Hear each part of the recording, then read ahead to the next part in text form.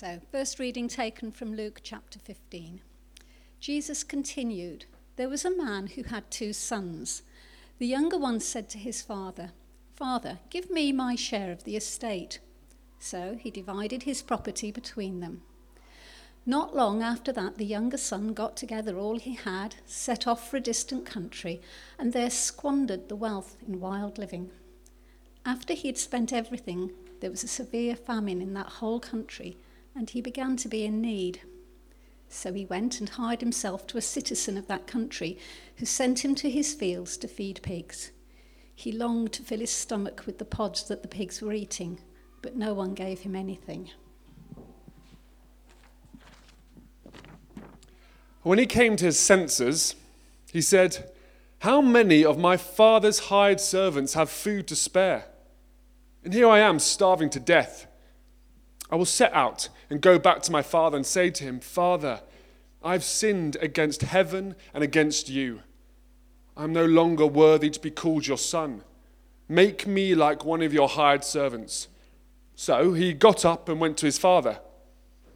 But while he was still a long way off, his father saw him coming, and he was filled with compassion for him. He ran to his son, threw his arms around him and kissed him. The son said to him, 'Father, I've sinned against heaven and against you. I'm no longer worthy to be called your son.' But the father said to his servants, 'Quick, bring him the best robe and put it on him. Put a ring on his finger and sandals on his feet. Bring him the fatted calf and kill it. Let's have a feast and celebrate. For this son of mine was dead and is alive again. He was lost and is found.' So they began to celebrate. Meanwhile, the older son was in the field. When he came near the house, he heard music and dancing.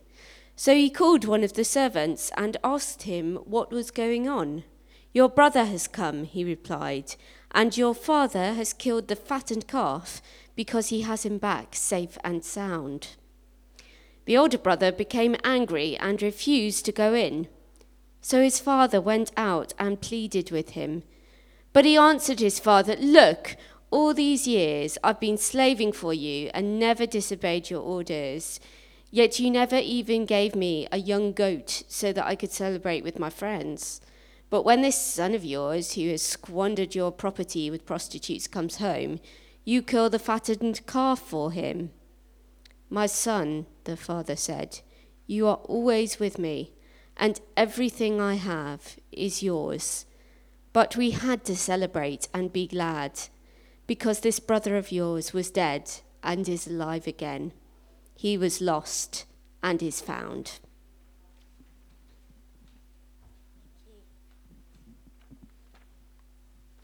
It's a great story, isn't it? I love stories.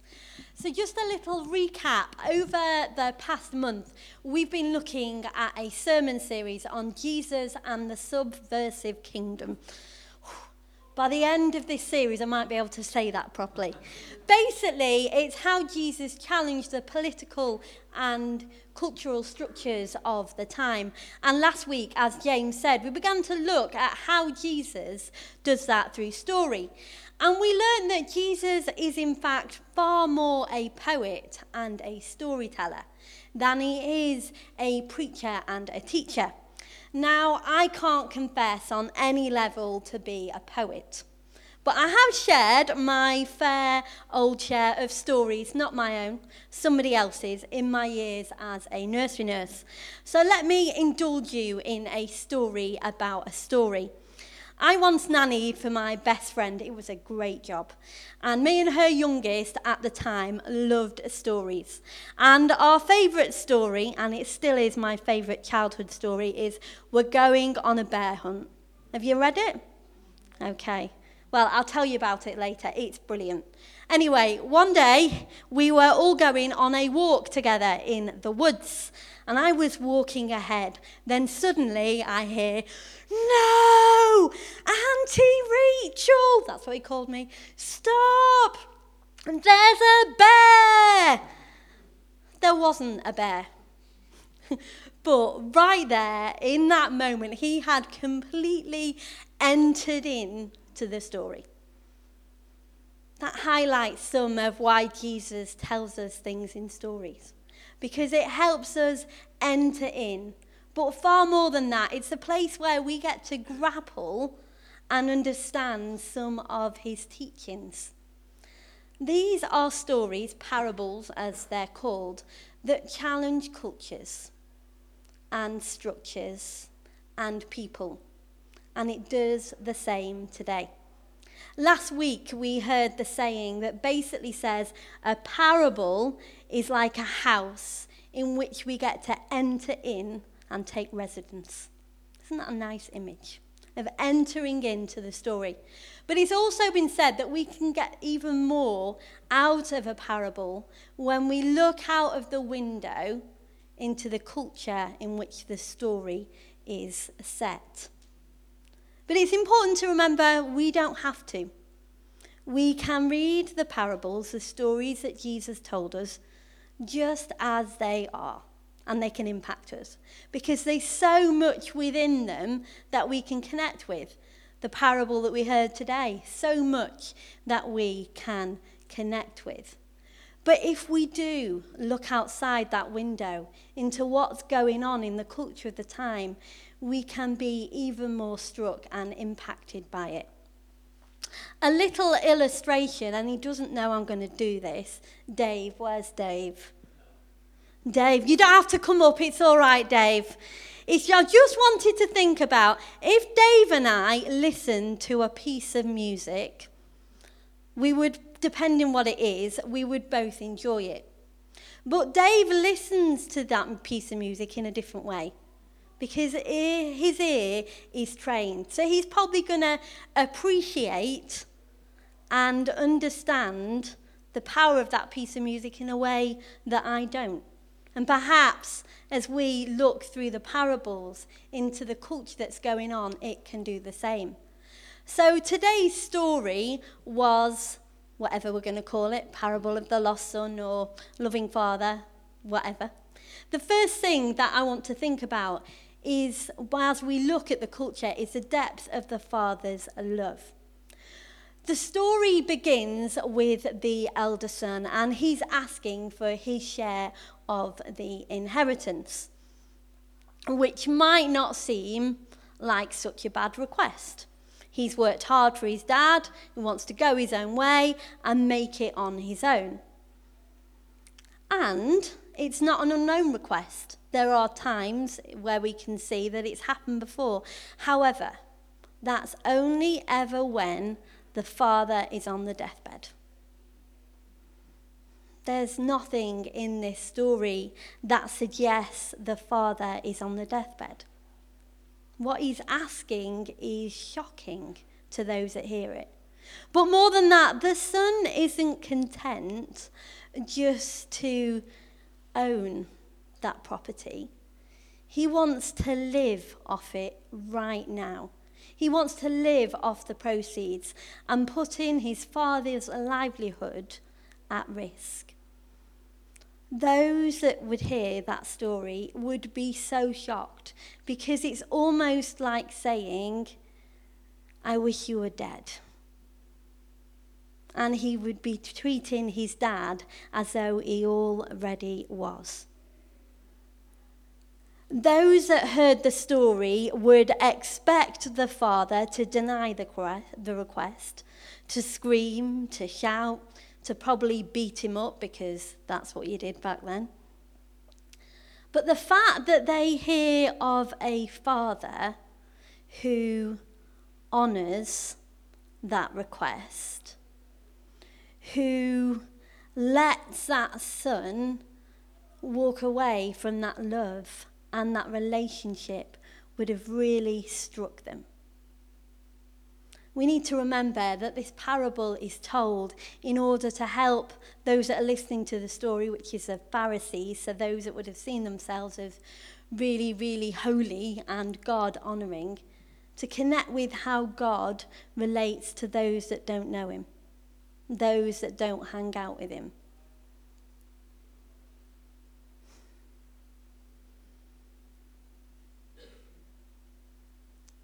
It's this love, a love that honours requests, that allows somebody to walk away from their love, to break a relationship, but keep on loving, that we see reflected in God.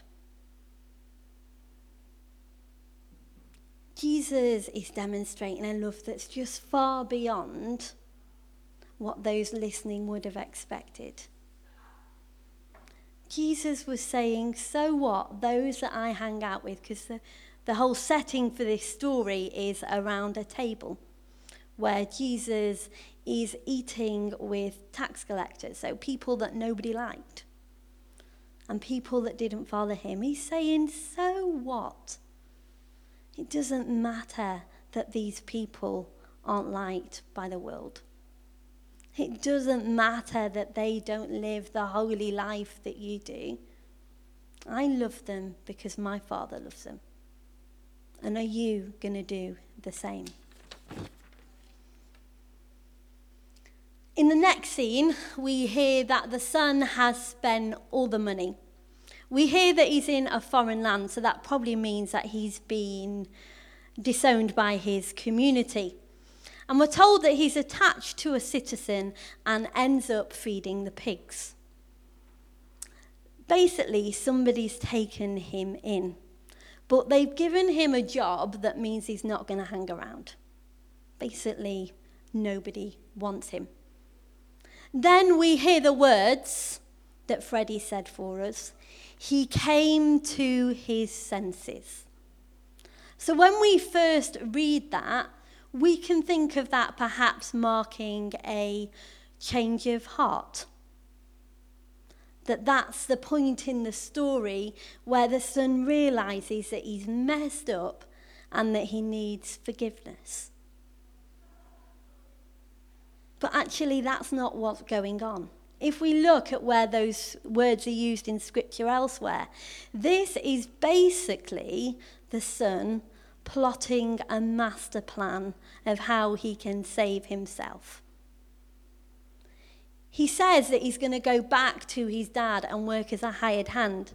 Now, a hired hand was different to any other servant. Being a hired hand meant that the son could go back to his father, but he didn't have to live with him. He could live independently. He could have the freedom. He could live a bit more of the life that he wanted to. He could earn a wage. He would get paid for doing that. So he'd earn back the respect of people. And it also meant that he could pay back the money if he wanted.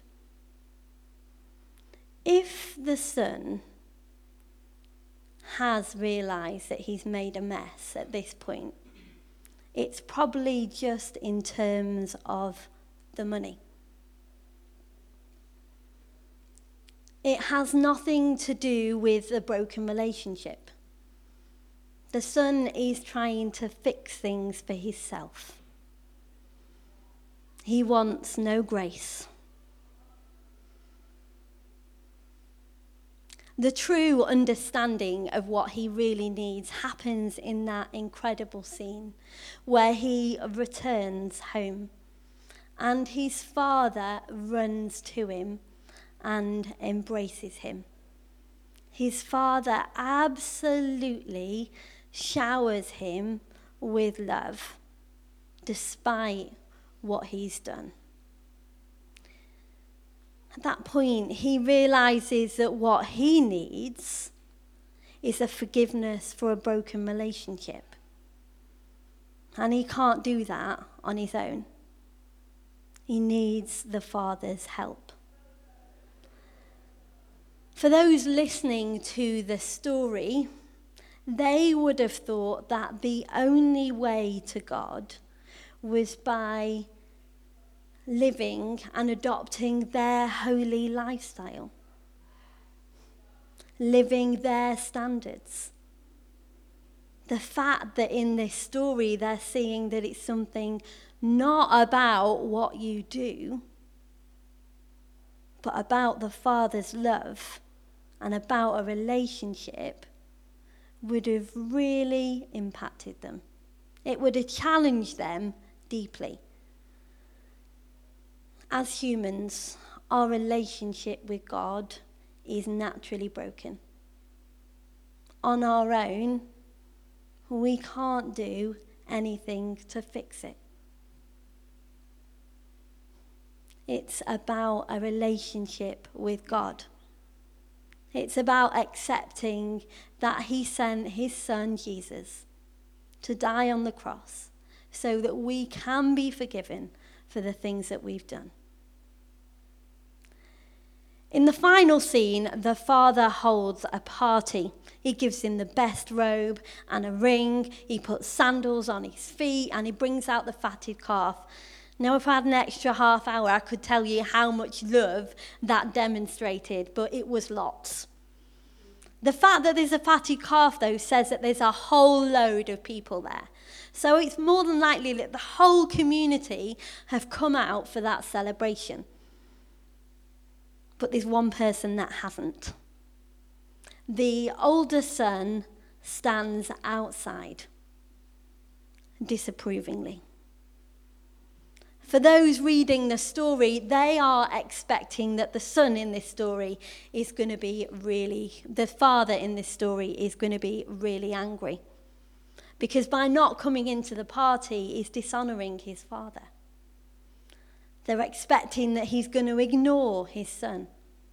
But the fact that the father leaves the party, even though he is the host, would have been really powerful. The son's angry because he hasn't had the same treatment. He's thinking, Dad, I've always been here for you. I've always served you. Where's my party? But he's missing the point, because the party isn't about the son. Just like this whole parable isn't really about the son. It's about the father and his love and his celebration that his son has come home and that his relationship with him is restored.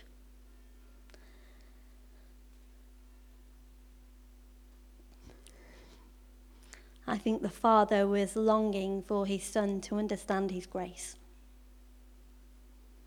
Those listening to the story were seeing people come to God through Jesus, but they weren't able to join in with the celebration because their focus was on their holy lifestyle. And those that Jesus was hanging out with didn't have that.